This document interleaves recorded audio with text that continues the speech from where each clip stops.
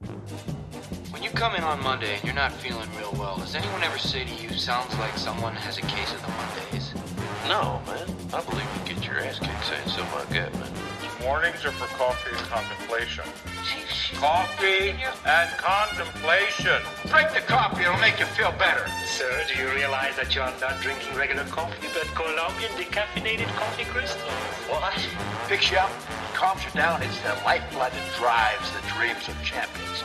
Now, he's been down in the basement drinking coffee for about the last 4 hours, and he should be all ready to go. I'll call him up. My man, where are you? What is going on? This is the crib, man. This is what we call the Taj Mahal. The Taj Mahal, man, dude. Hanging out in the house watching the game. Quarter 2 national championship. We are joined by Robbie is back. We got Sam Jesse from formerly from the Locks Saturday, now holding down everything with the website.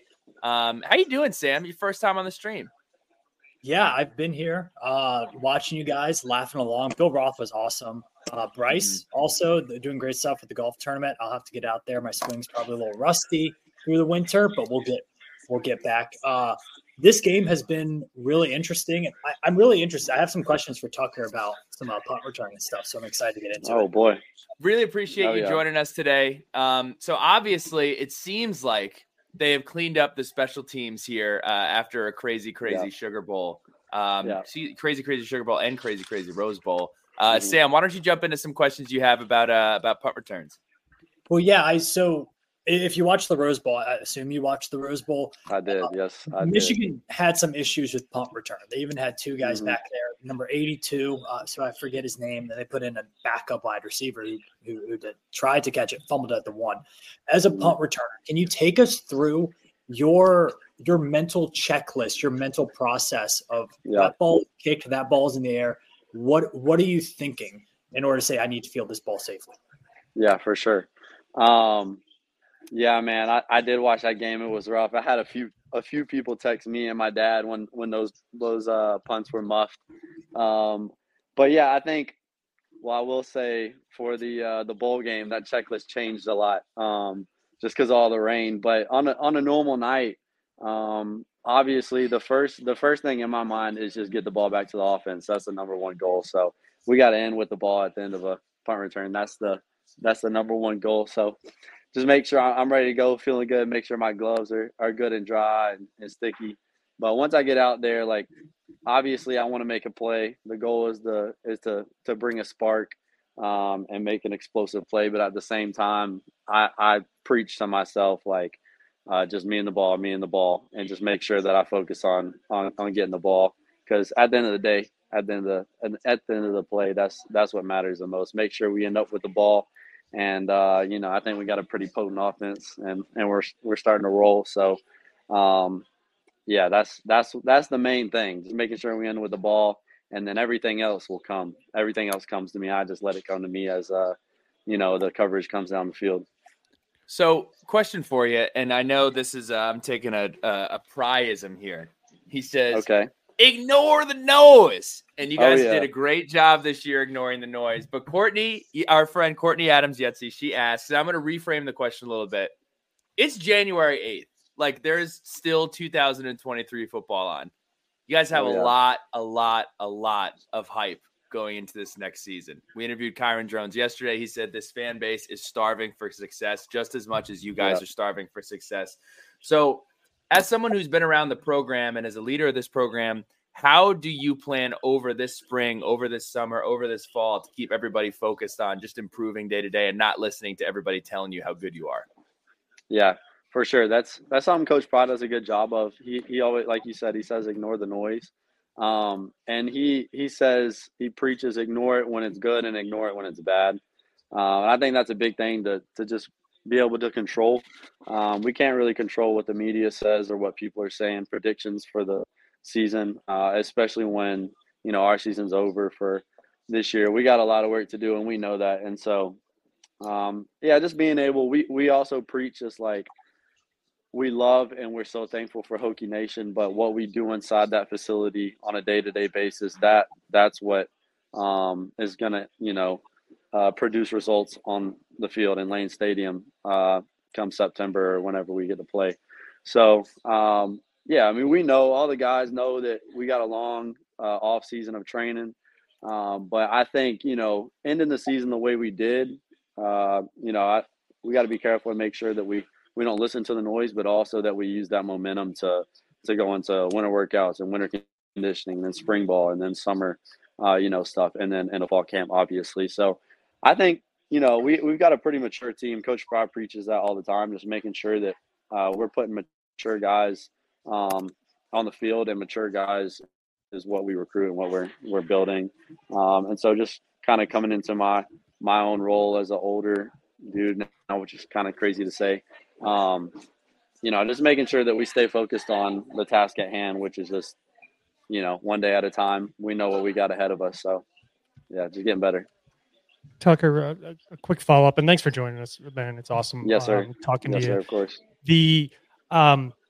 How much is, and I'll tie it back into punt returning, which is one of the most fascinating things for me in watching, with people barreling towards you, having the peace of mind to catch the ball, make a play. And probably the best compliment I can possibly give is when I watch you out on the field, the aggressiveness, like being able to make plays with a guy that's 5 yards going full speed towards you and making a quick miss and then still putting something out there. How much does the coaching staff try to rein in the dog in all of you during when you got the energy going versus kind of unleash it? Because it's that cost benefit that you were just talking about in terms of, you got to make sure that there's, you secure the ball, you get it back to the offense, but you want to change the momentum of the game too.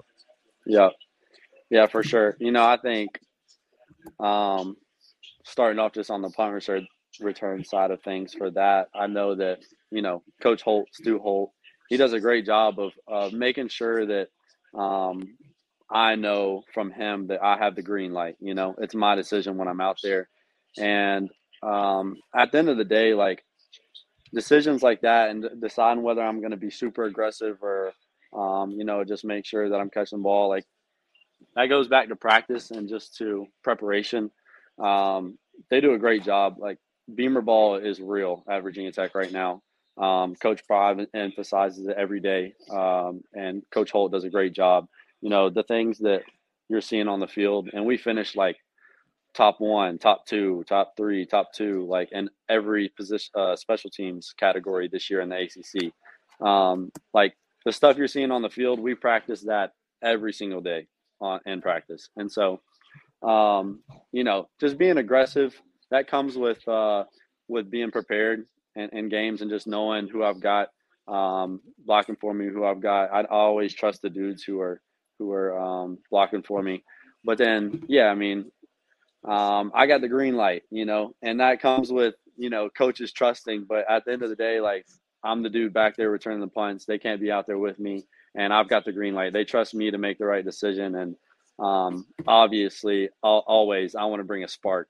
And so every single time I get the opportunity to touch the ball, I'm looking to, make a play and bring a little juice to whether we're already rolling or we need something.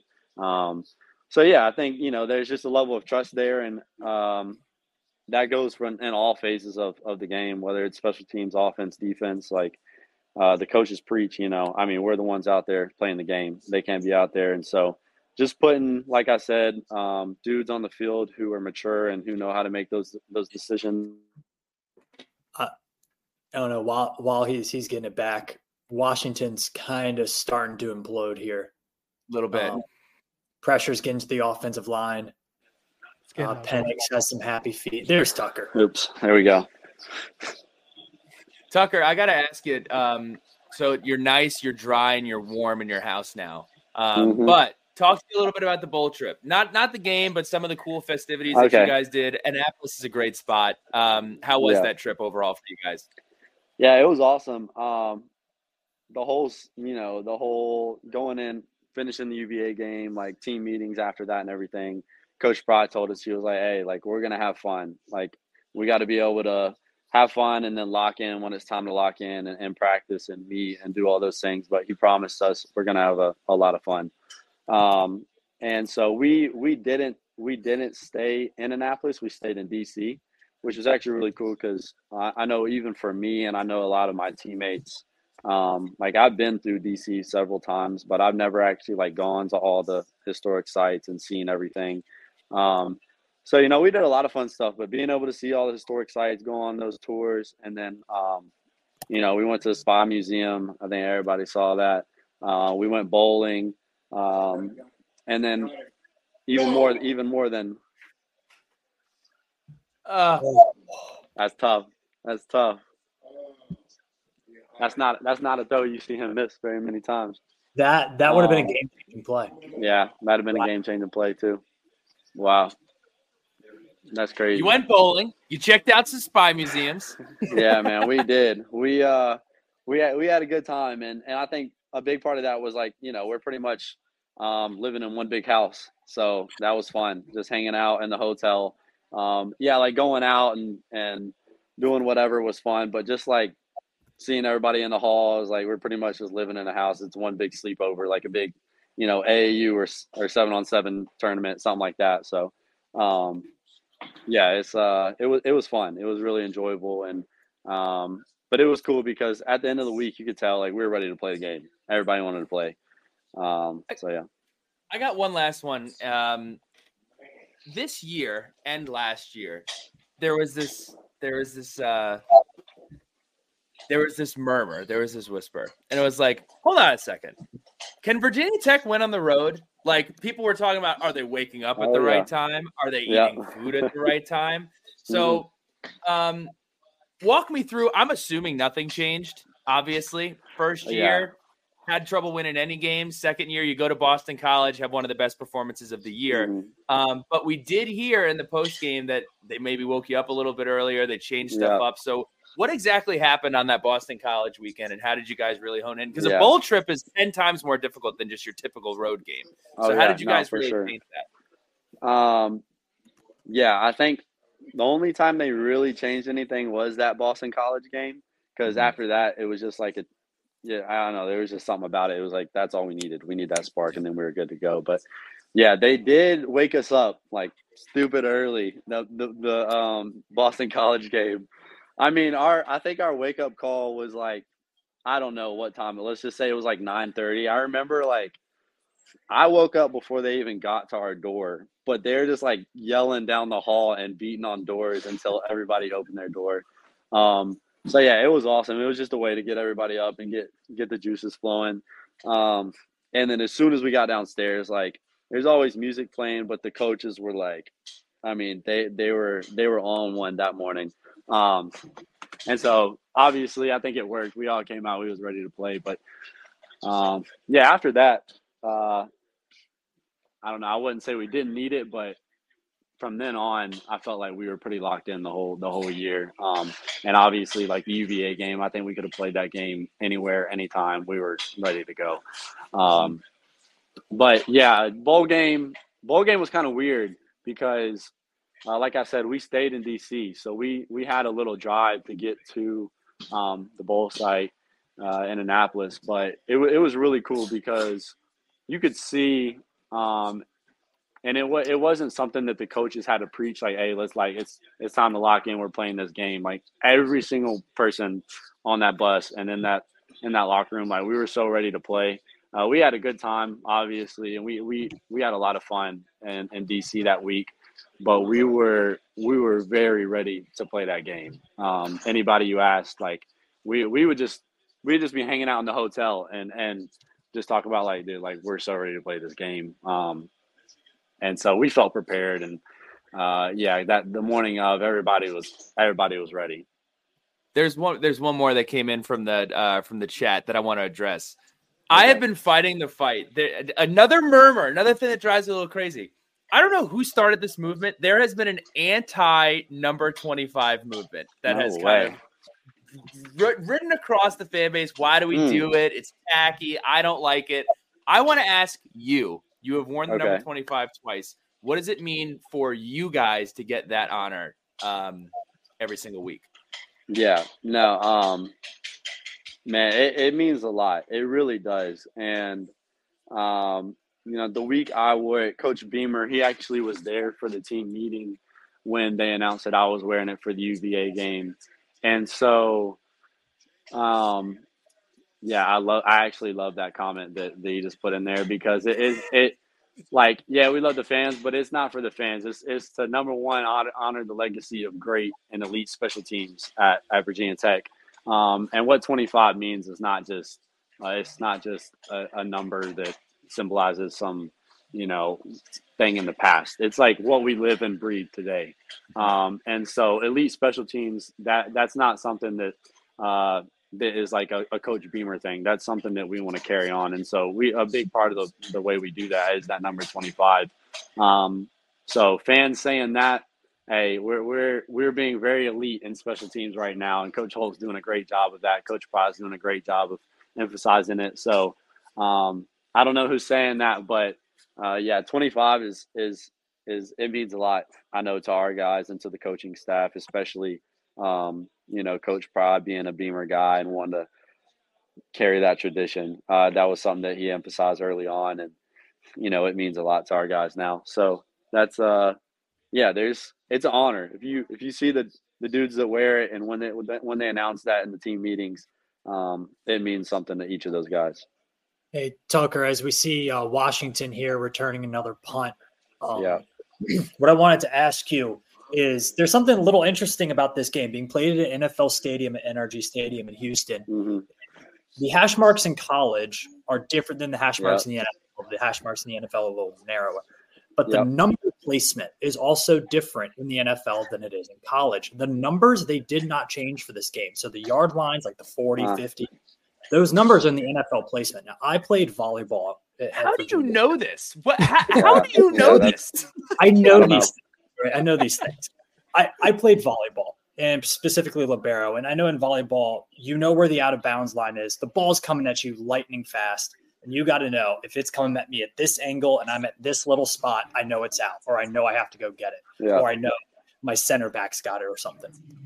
As a punt returner, do you have those field marks of like, okay, I feel like I see the pylon in my peripheral, I know I'm coming at the end zone, or I see the 10-yard marker right here, I probably need to let it go. Do you notice those things? Yeah, so our rule, I guess, kind of more specifically what you're talking about is kind of like a pooch punt situation.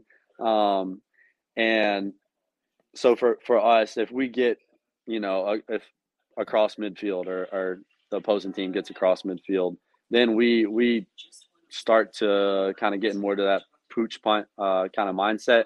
Our rule is stand on the 8-yard line and don't take a single step back. So that makes it easy. It's easy to make decisions. Being a punt returner, there's a million things trying to run through your mind at one time. And so it makes it easy. Just stand on the 8-yard line. Don't run, don't take a single step back. If it's over your head, bluff it to the opposite direction. But yeah, just being aware of where you're at. The only one that changed for that, I remember, I don't know if y'all remember, but the end of the Louisville game, we had they were punting with like a minute and something left. And I was standing on like the 5-yard line, which was already against the rules. And then I told myself I'm returning it no matter what. Like, I do not care. Like, there's no reason not to return this punt. I caught the ball on 3 yards into the end zone. But obviously I wanted to be, aggressive in that situation. I brought it out. It ended up being fine. I was hoping to break one maybe, but in a normal game, you never do that in any other situation, but just being aware of where you're at on the field and making sure that we make good decisions. We preach that, good decisions. It's the ball is a program. So question for you. And I know you're one of, obviously we talked about your grounding on one of our podcasts, obviously one with the earth, very into your health and whatnot. So I have embarked on a 72-hour fast. As you can tell, I'm stumbling over my words because my brain function is starting to repeal a little bit. Any words of wisdom for that for the last 30-ish hours? All I've had is water and Himalayan salt. And I'm also curious, have you ever done any of those, any weird trials or tribulations of that way before. Mm-hmm. Yeah. You see how hard that sentence was? That's no carbs. That's no yeah. calories. That's the problem. Yeah, you need a big old ribeye steak or something for sure. Dude, I most definitely have never done anything like that. I've not fasted in that sense from anything. I've taken periods of time where I like fasted from social media or something like that, but never food, especially me being a slimmer dude trying to play Division I football. My whole childhood and growing up was a fight to just put on weight because I wanted to play college football when I got older. So, dude, I'm not sure because I don't really have any experience there, and I don't know that I have any advice for you because I'm not sure that I will ever do that in my time being an adult whenever I get done playing football. I don't know. I'm not sure that I could do it. I love a good burger way too much. 72 hours is a long time, but more power to you. Yeah, man, I don't know. I don't know that I have nothing for you there. The grounding, I've been it. overeating for 28 years of my life, so I assume that undereating for 72 hours wouldn't hurt too bad. No, I got faith for sure. You'll probably balance out. Right. 28 years. 72 hours. Yeah, there you go. We got about a minute and a half of game time left here, Tucker. One of the I mentioned your outdoorliness. Can we all agree that there has not been a better conference commercial that exists than the Big Ten conference commercial? Like that is an elite commercial. The flyover, the cartoons, the music. I remember 2 years ago when it came out, I was like pulling up Shazam during the commercial. I was like, what song is this? It's called Silver Lining. Great song. Y'all should check it out. Fantastic commercial. Are they going to keep that format and then have the plane fly from like Piscataway? They're going to do all the East Coast schools and they're going to go, by the way, we also have Cal and we also have USC and we also have Oregon. I don't know what they're going to do, but I'm going to miss that commercial for sure. Yeah. I've wondered the same thing. It's a pretty legendary commercial and everybody likes it. But I've wondered about that as well, just what they're going to do. I don't know, though. It's a great question. I'm also not sure how I feel about flying to California to play every year. That's going to be pretty wild, but I'm excited about, the opportunity. The Hokies are traveling quite a bit here coming up this year. I think we're going to make Pat Finn and I, we did work for tech startups, so have the opportunity to bounce back over to the Silicon Valley.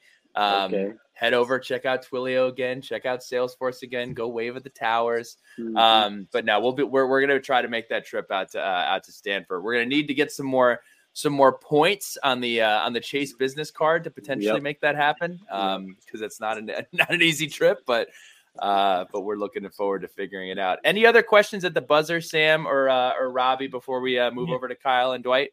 Yeah, I got one just related to the game. Is as we're not at halftime, there's 7 minutes or so left in this game, but obviously things are not going great right now for Washington. What are some of the things that you guys are doing? And first of all, I'm always hoping the Hokies are up going into halftime, but in the unfortunate situation that they're not, and you're getting a little bit beat around,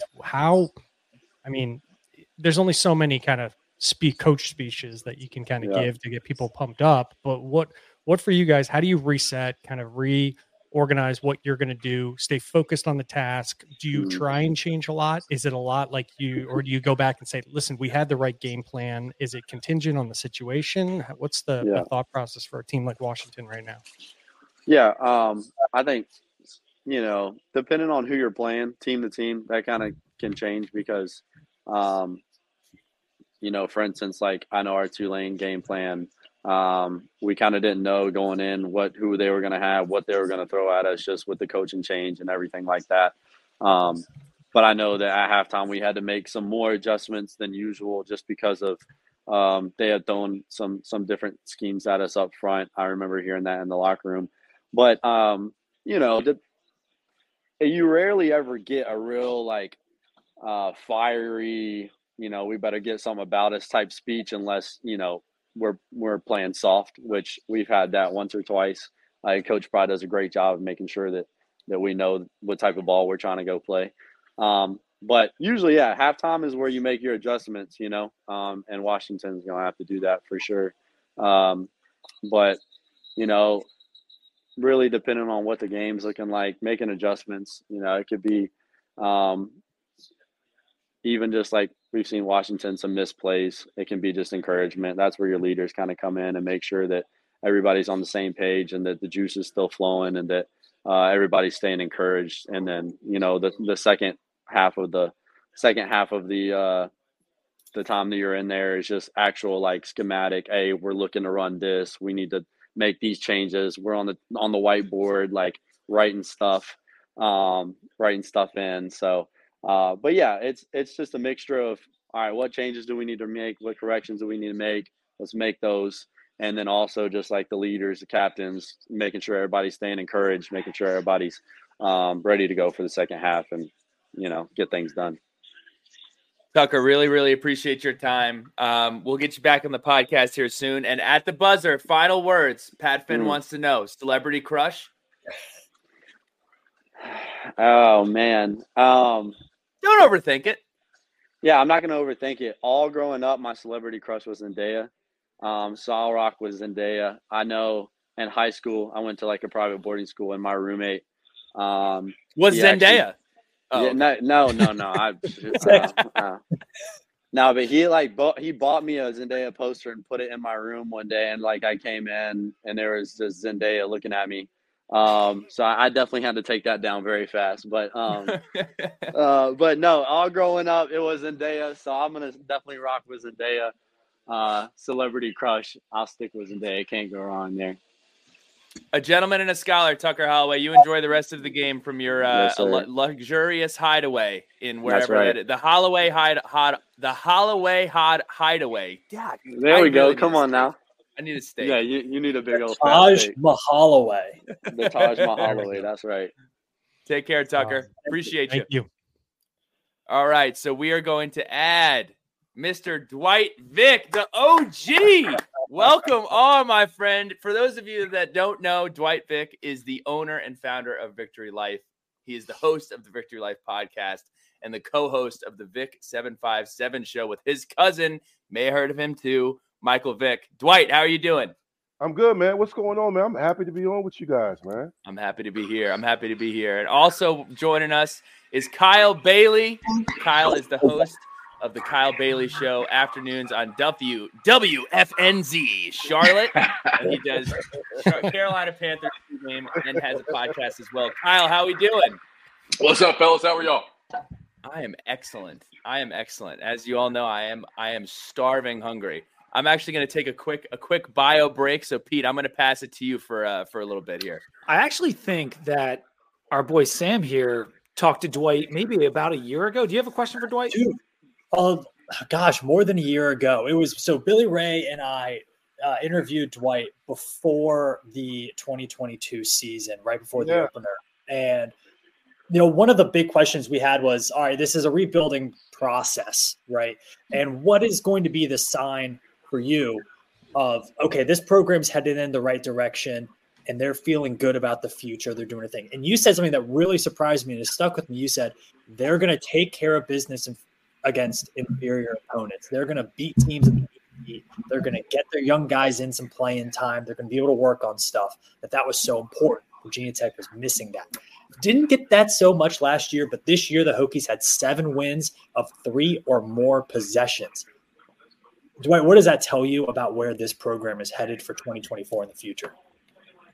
First of all, man, thanks for reminding me that. I forgot I said that. And also I got to repay the favor and get you and Billy on my stuff, man, and also Pete as well. So shout out to you guys. So I'm gonna keep that in my back of my mind. But anytime. It just shows that Pride. I've been on Pride from day one, and it just shows that like he's that guy. Like he has a vision, and the team has an identity. And they kind of. I just watched Tucker on here, and Tucker kind of exemplifies that because he had points of examples of what Pride says and what they want to carry out as far as game planning. So to me, it's just a hardcore example. Like when I saw them smash in Syracuse, Boston College. Not that Boston College was inferior, but they were a 6-win team when we beat them. But at the same time, I thought we were better.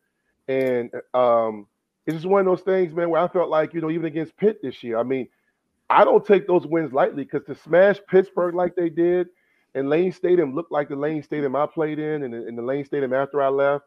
And it's just like this is like we had an identity. It just looked it was really great to see, and it came through on TV very well because it was too many times in previous seasons we were battling teams like, it'd be 17-10, and we're so much better than them. Like, what is the problem? And they just took care of business, and that was something I felt like made me believe that we were on the right track. Yeah, I totally agree with that. I'm getting Kyle back in here. I think we lost him for a second. Kyle, you're back, right? Yep, I'm back. I'm sorry about that. My brother and his wife, my nephew has probably just entered the world in the last couple of minutes, so he was probably calling to let me know about that. Wow, congratulations. Thank y'all. Appreciate it. Hey, Kyle, I'll cheers to that for you real quick. I appreciate it. Thank you. Yeah, right, we got Billy Ray back. We're all good to go now, and I'm looking at the two of you guys, and in fact, you guys had Dwight on your show a year ago. Kyle, before or right after the ODU game, you came on CFB Monday with me, and you were happy with the win, but you had indicated that you were very much at peace with the Hokies in terms of your expectations, where they currently stood. And I asked you about the Purdue game, and you're like, listen, man, I'm just trying to watch the game and enjoy.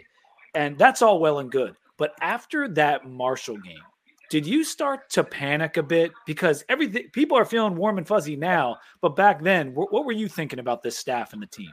I wouldn't say it was panic. It was more along the lines of it just didn't seem like much was improving. And more from my standpoint, it was just having grown up 10 minutes down the road from campus and seen a lot of great football, watching Dwight before Dwight and I even knew each other as a kid. It was just you got to feel pretty quickly. If you've watched it long enough, you know what Virginia Tech football looks like on TV. And or in the stands or whatever the case may be. There's a brand, there's an identity, there's a culture, and you just weren't seeing much of that. And kudos to Brent Pry and to Chris Marv and to all those guys, for the adjustments they made.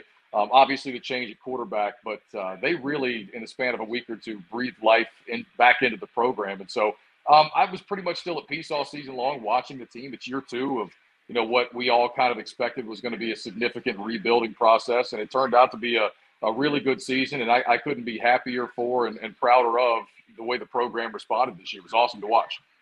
We're watching Michigan right now kind of take apart Washington, and you see these stud offensive lines and defensive lines, and it has me thinking about our future. And if we want to continue this build and compete for conference titles, we need to see that offensive line and that defensive line come along. And Dwight, I'm going to talk to you because you're a former offensive lineman. You saw the way we played up front throughout the year. The kids and their strength really didn't change. So what goes into an improvement like that? Like, is it just a comfort in the system, your head finally syncing up with your feet, as Bud Foster used to say? What would you attribute the strides we made on the line this year to?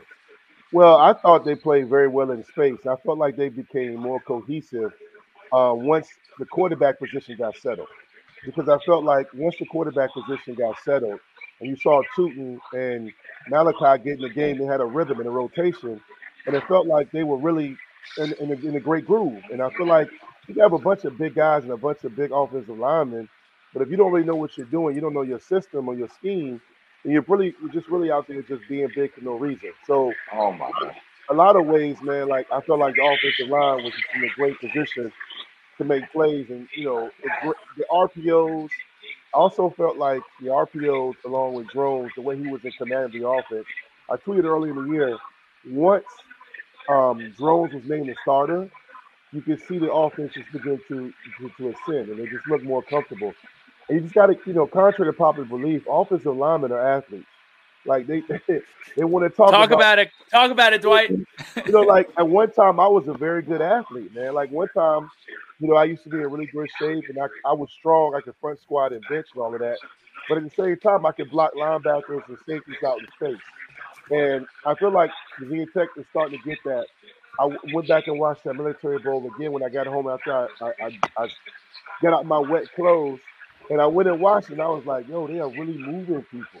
Like they were getting to the second level and getting hats on hats, and it was just great to see, man. And being an offensive lineman, I mean, I haven't played in decades, but I still had that same chemistry and energy in that brotherhood with Todd Washington, Derek Smith, Jay Haygood, Bill Connolly. It doesn't matter. Like, even when I was a backup, everybody, it's like being part of a great rap group or a band. Like, everybody knows their role, and, no pun intended, but it makes for beautiful music when the game plan works together. You see them just playing as one, pad on pad. Yeah, no, absolutely. And we're watching Washington kind of struggle to get down the field here. I think Billy might have been calling for a flag on that one, but that needs to be a flag. But hopefully they can get a score here and make this thing competitive in the second half. If you guys are watching at home, make sure your volume is down on the TV just so we don't get any interference. But with all the guys coming back for 2024, the portal additions, the bowl win as Dwight watched in a soggy environment, there's been a lot of talk about culture. And Kyle, you worked in Blacksburg for a long time, over multiple staffs. Dwight, culture is kind of in your wheelhouse with the counseling, all the work you've done with young athletes, and even with the Monogram Club and trying to build out that culture with the former players. What do you think it says about Pry and what he's building that these guys came back to play at Tech, and that he was able to get them to play hard in what now most people consider an exhibition game in these bowl games? And Kyle, I ask you first, what do you think about what he's building at Tech and Coach Pry? It's funny. Your culture was one of the first things I was going to bring up too. I think Dwight knows this about me, but I grew up in Christiansburg. Frank Beamer's longtime executive assistant, Diana Clark, her son Brad is one of my closest friends in the world. So I grew up close to the stadium. I also grew up going to games with them from time to time. And so I got to hang out in Frank's office sometimes as a kid.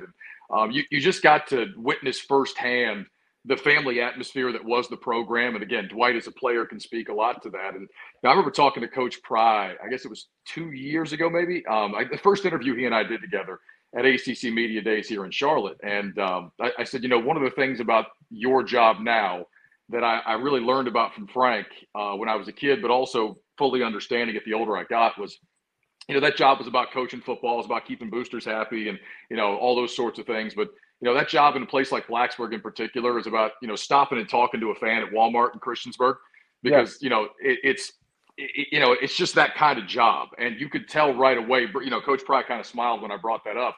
And he was like, yes, exactly. And I knew right then and there that he got that part of the job. I know football. I had a pretty good feeling that Brent Pry could recruit the state of Virginia. But I also felt really good after talking to him that he understood the job. And it took about a year and a half, obviously, something like that. But that culture finally started to reveal itself. And I think you saw that culture carry them to the end of the season the way that it did. Yeah, Dwight, and I'll ask you now kind of the same question. Like, do you you've been in bowl games. Like, what is it like going into that week? There's a lot of distractions. You're trying to have fun. And Pry has even talked about that. Like, I want these kids to have fun. But to get them to take the game seriously, what does that take from a coach and a staff? Oh, man, your staff, I kept telling people when you're building, because I feel like it's a build, not a rebuild. I feel like he's building a program. I've been consistent in saying that. And I feel like if you look at it, the coaching staff, what I was a part of was a brotherhood with my teammates, but you saw a brotherhood with the coaches. You saw Grimes, Grantham, Stein Spring, Gentry, Beamer, Coach Wiles, everybody they hung out. They ate dinner together. They roasted each other. And then you saw the same thing this year and last year, especially this year, where, they're hugging on the sideline. JC and those guys, I text Pearson a lot, Pilo's there. A lot of the guys, Xavier, DB, you have a good mix of guys, young coaches, and even guys that played there that know what it's like to be in Blacksburg and also be part of that culture. So you see that even when they were really looking bad early in the season, they never really felt like it was a lost cause because they really believed in each other. And when you have a brotherhood and a chemistry like that, you're going to fight together. And bowl games, man, to your question, Pete, bowl games can be crazy, bro, if I'm keeping it real with everybody. Like, I seen some guys get sent home. Like the first night, you see guys that you can tell that have never really been in places like Miami. I played in the Orange Bowl, the Sugar Bowl, 2 Gator Bowls, and the Music City Bowl. So you have a great time. You get to see kind of the future of the program too, because the young guys get a little bit more reps. So it's just one of those things, man, where it's just great to be a part of. Bowl games are historic, especially when you win. It almost puts a bow on that great week. Or when I was playing, we went down there like for a week and a half, almost 2 weeks. I mean, my stuff was like crazy. Like the stuff we did back then, I'm glad they don't do it now, man. Like I remember we were playing the Orange Bowl and Beamer was crazy, man. Beamer had us going full pads. It was 100 degrees outside. But we did. Pardon me, when I was doing the touchdown motion because I saw you glancing over at the screen at one point. We finally have a touchdown from Washington. I saw Billy. And I looked. I was like, "Yo." No, but that's funny. You're talking about the bowl games and the good times and stuff, and we can get some of this from Bill too. But like that '98 team, we talked about with Bill Roth earlier. Let's go back to that team real quick here while we have a second. Like that team was pretty stacked. Like that team really could have done some damage. They had, what was it? The ugly loss to Temple. Is that right? Oh, you're trying to make me. I'm sorry. No, it's a good story because I wanted to ask you about like when you have those tough losses and those tough moments and what is a good season instead of it turning sour like it did in 2003 for the VT team.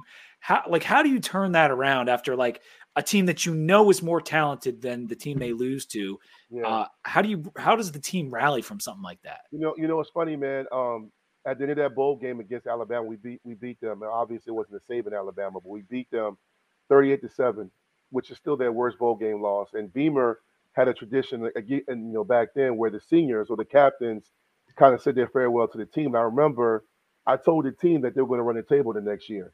And I knew it. I kind of saw it building because that year we had 3 losses. Temple, to this day, is considered one of the worst college football upsets in the history of the game because we were ranked 14th in the nation. We lost at home. We were up 17. And the thing that was crazy about it is everybody above us ranked lost. So we win that game. We go up to the top 5, top 8. And then we lost to Syracuse. And we win that game. We go to the Orange Bowl and we play Florida. We're up 21-7 or 2 or something like that. I think they got a safety. That's the game where Jared Ferguson had a 77-yard run with 1 shoe on. And then we were up against UVA 29-7. But you got to understand, you had a young Corey Moore, a young John Engelberger. Mike, my cousin, was the backup. Al Clark was banged up all year, but he was a warrior. And then you had Sharon Stiff, Lamont Pegues. Lee Suggs was on the way. So you had help on the way, but it was the perfect storm the following year because the entire D-line, along with Chris Cyrus and all those guys that were in the 2 deep, the O-line and D-line were all great. They only lost 2 guys from the O-line. That was Derek Smith and myself.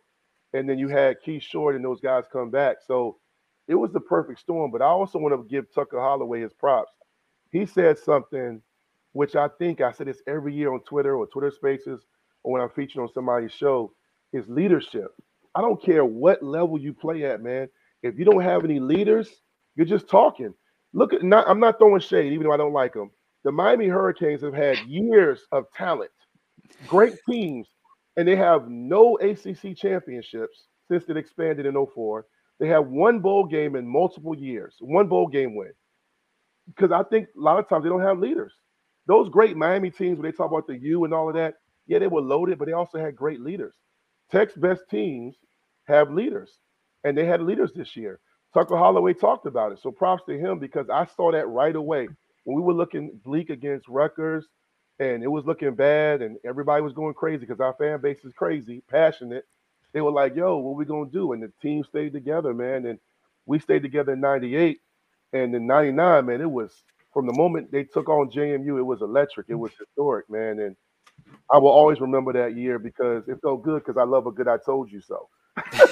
on that point, Dwight, I think what actually happened this year is I knew some guys had leader in them, and following the Purdue game specifically, when I came out and I watched the teams come back out after the thunderstorm and everything else, looking at the 2 sidelines, I looked at Purdue and they came out. They're jumping around. They're ready to go. I truly, truly believe you can sum it up to one thing if you want to. You can say, well, we changed our quarterback. Well, we did this. Well, we did that. I really think the beginning of the season was almost acted as like a trial by fire for the rest of the year. Like we really had to identify what our culture was, what our identity was on the offensive side of the ball. Coach Marv coming to his part. and also identifying some of those older guys as being leaders. I truly believe like that happened in the middle of the season. You can't just look at this season and say, okay, the 2024 season was this. It really broke down into chapters, and I think those leaders really came into their spot later on in that season. I agree. Yeah, and that's funny that what Dwight just said about not letting it fall apart in 98 kind of led to 99. And I feel like this season could have gone that way. And Kyle, like we start to look forward to 2024. Everyone's pumped up. We got all these seniors coming back. It looks like we're going to have that leadership that we desire. And the way that the offensive line and everyone just kind of rallied as the season went forward. I need to ask you about your expectations for next year because you were playing it cool this year, but like, is the pressure back on a little bit to perform for Coach Bride next year to get to that 8-win mark and maybe beyond? Oh yeah, definitely. The guys at the office been giving me a hard time. They're like, "You want to be insufferable so bad, don't you?" I'm like, "Yeah, but I'm afraid. I'm afraid to." But yeah, I think the possibilities there. Momentum's a real thing for sure. I was also laughing, by the way. Side note, speaking of the Military Bowl, I was watching the game. I was so happy. But I was also chuckling because it was – remember when Shane Beamer had to fill in for Frank and he won the Military Bowl several years ago? 2014, yeah. I remember we sat in that – Dwight and I were sitting in the pavilion behind the end zone. He and I were supposed to drive up to Foxborough that night to go to a football game. And Dwight gets the flu, and he's just sitting here hunched over in that pavilion. He's like, "I don't think I can make the drive, bro."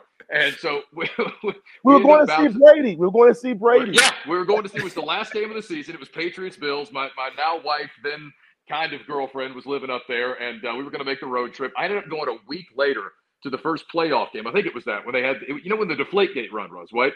Yeah. So it was the week before they beat the Colts in the AFC title game. It was the Ravens game when Flacco and the Ravens went up like 3 touchdowns. The Patriots came back. Anyway, I was just laughing watching the Military Bowl because I got a lot of good bowl game memories, different from Dwight's, obviously. But that one, I'll never forget.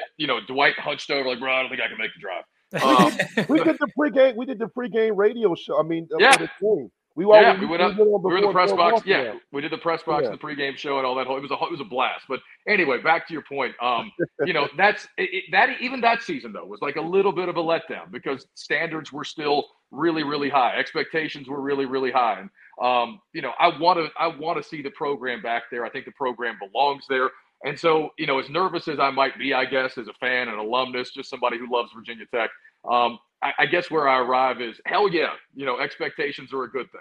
This is a program that should be expected to compete with just about everybody in the country every single year. There's not a damn thing wrong with expectations. So as far as I'm concerned, go win 10 games next year. I think they've got the talent and the coaching to do it. And I why not? Have you seen the schedule? Why not, man? Go win 10 games. No, I love it. I love it. I absolutely love it. I want to hear it. We always talk about on Hokie Twitter, it's the telling yourself lies, right? That's the Don V, like where we start lying before the season starts. But this team has so much potential with the way they finished the year. And I thought, even though Tulane lost their coach, some of their players opted out, most notably their quarterback, but most of their defensive players did play. And that performance we put on when they knew we wanted to run the football, I still feel like was super impressive. So I hope so. Absolutely. I think 8 is a number we have to get to. And Dwight, like, do you feel that same way? Like, do you think that this team is, hey, let's take it up a notch. Like, we can get to 8, 9, 10. I agree. And here's the thing, man. Like, I don't have a favorite. Billy knows this. I've been on the Suns a few times. I don't have a favorite college and pro team. I mean, pro basketball, NFL or NBA team. But I have, I love Virginia Tech. I mean, and the thing about it is that I emotionally invest in them. So, like, when they lose, food doesn't taste the same. My house doesn't look the same. I don't like going out to the supermarket because I want to rock my Tech stuff.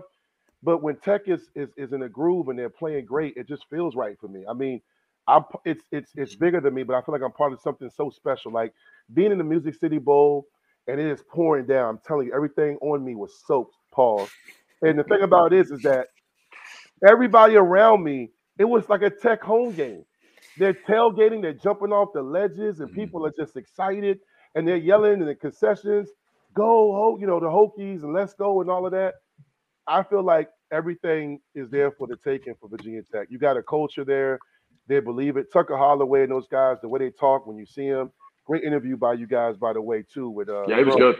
That was a great interview. I talked to Kevin, his dad, during at halftime, and then I talked to him Twitter space with those guys, boundary corner. I feel like Tech has a very favorable schedule. When I say favorable, not easy wins, but games that they should be able to be in and win, or possibly, steal a game. I mean, I feel like Carolina has lost some momentum, especially when they lost Dre Bly. And then, their quarterback, who's a special player, is leaving. Miami, I told y'all a few minutes ago, they're always trying to figure things out. UVA, we seem to own them mentally. It's a rivalry game. Anything can happen, but I think we're ahead of them right now.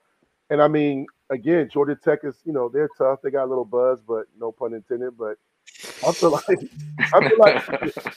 Tech can make a run. I mean, for me, I feel like the ceiling right now is between 8 and 10 wins. I feel like definitely 8, and I feel like if they can, really get this offense, everyone stays healthy. I mean, keep in mind Jennings comes back, so we'll see. Yeah, and that's the thing is we're going to get to see the full story with Jennings, with a quarterback that we trust and believe in, and we went out and we addressed some of our problems in the portal on the defensive line because we have so many guys walking out the door, and that's something we're going to talk about with Josh Fuga next quarter. But Pete, real quick, one thing I want to mention about the schedule.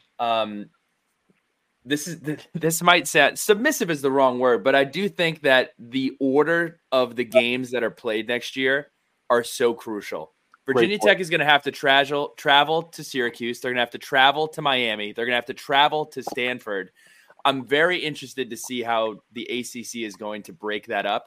Now, look, obviously, I'm biased to Virginia Tech, so I don't know what some of those other schedules are. That is a ton of travel for a team in one season. So I'm really interested. Where are they going to put the Clemson game? Where is the Miami game going to be?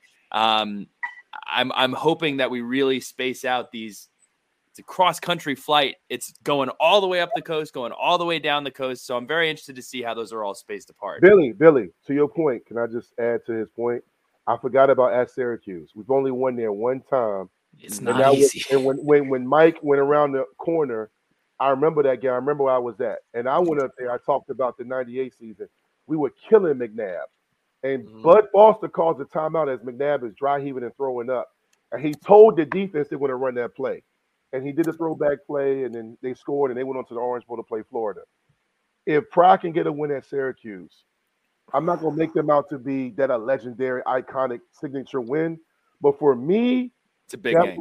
That's a big game because Syracuse has owned us in that dome. Some of the best teams in Tech history, including the Jim Druckenmiller team that went 10-1 that played Nebraska in the Orange Bowl. They only lost that year in the regular season was at Syracuse. Dude, Dwight, I don't mean to interrupt you. I walked into the side studio today at work. My producer, this kid's a Duke fan, a Notre Dame fan. I have no idea why. This kid is watching the 96 UVA Tech game on YouTube. And I walk in, I'm like, why are you watching that? He goes, hey, it's Jim Druckenmiller. I was like, no, I know who it is. Why are you watching it? And to this point, I still don't know. He couldn't really explain to me why he was watching it. But anyway, I meant to tell you that because I was trying to spot you on the screen today. But the most random thing ahead of our conversation tonight, this kid's watching UVA. I think it was Tiki Barber's last game, wasn't it?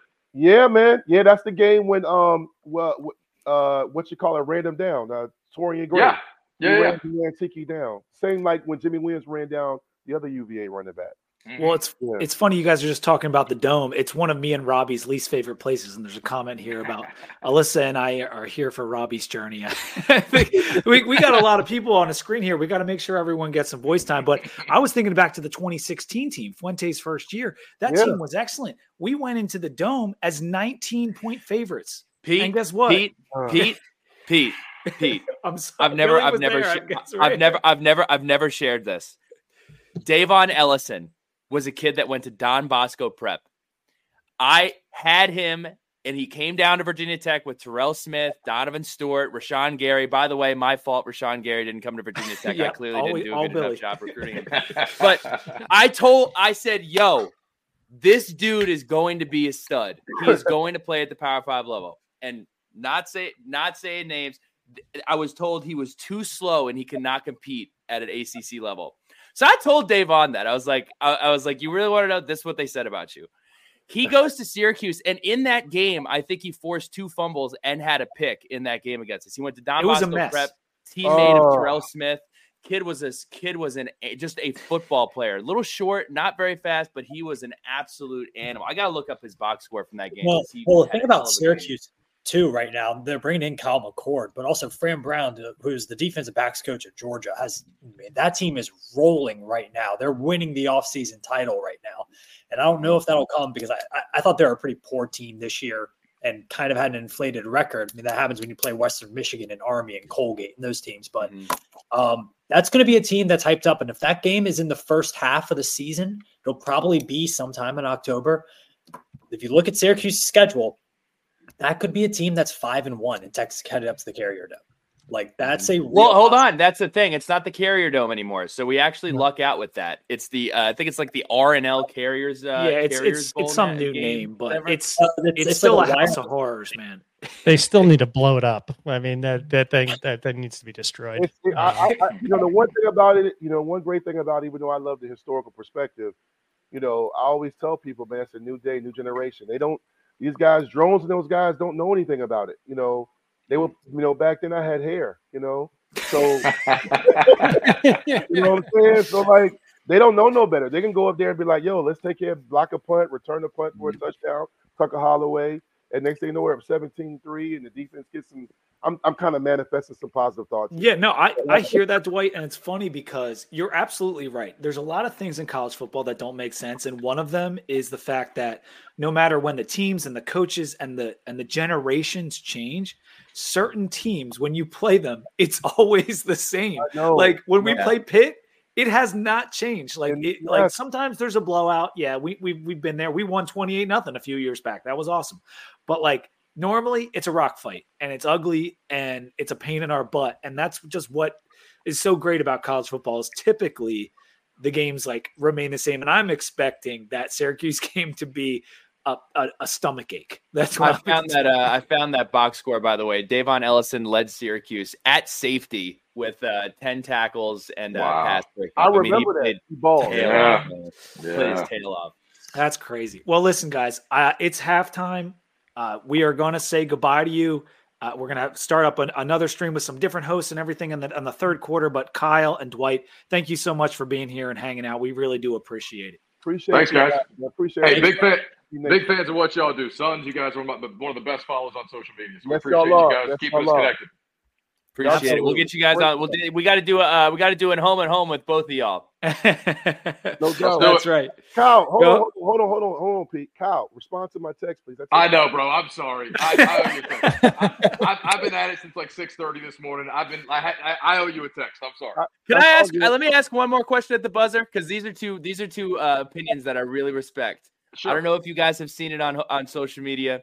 Can I just get your bottled response to the Go Birds campaign that we've launched over here? No. Go Birds? What is that? We were asked. Well, we did this exercise. See, Kyle doesn't even know what it is. We were like, let's come up with a new term that isn't Hokies, right? So we said, right? We leaned into Go Birds, which we understand is an Eagles phrase. But don't you think like walking in a Lane Stadium saying Go Birds kind of fun, kind of cool? Or if you're going to say birds, why don't you say gobblers? Because at least that has something to it. That's copyrighted. I can't put that on a shirt, but so is Go Birds, though. So is gobblers still copyrighted? Go Birds is funny. Have we checked if we were a bird it's of funny, flight, right? If we were a bird of flight, I might be able to get behind it. But because we're not a bird of flight, I don't know that I can get behind that. Although I do appreciate the creativity. It's kind of like here in Charlotte when there's a small faction of people here in Charlotte when they're talking about the Hornets, they'll say Go Bugs. And like 15% of people are okay with it. Everybody else despises it. So, it's not. It probably shouldn't become a thing. But it's getting a bunch of no's and nevers here. I know. I had to make sure people were still paying attention. Hey, Bryce, good luck with that fast, bro. That sounds terrible. It is so bad. It's so bad. Oh, Billy. For the record, I thought you would ask me to call that. I'm in favor of only special team players wearing number 25. That's okay. Ooh. Okay. I'm glad you said that. I'm anti. There seems to be a segment of the fan base that's like, it's whack. We should do away with it. I'm like, it means a lot to the team to do it. Like that's like we don't need to do away with it. But we also don't need like a Michigan Gardner situation where a quarterback is wearing number 98. That's what we don't need. I don't understand why people want to get rid of the 25. Like, is it bothering you? Is it causing you pain? Like, the The players like it. The coaching staff likes it. I think there's a perception that the players don't really get it, and I think we just put that to bed with the interview that we just did. The players care more about it. I think it's in gospel now. We're good. Yeah, I think you're right. I like that. Yeah. All right, we'll say goodbye to these fellas. Thank you. We will be back at the start of the third quarter with some more guests. All right, later, fellas.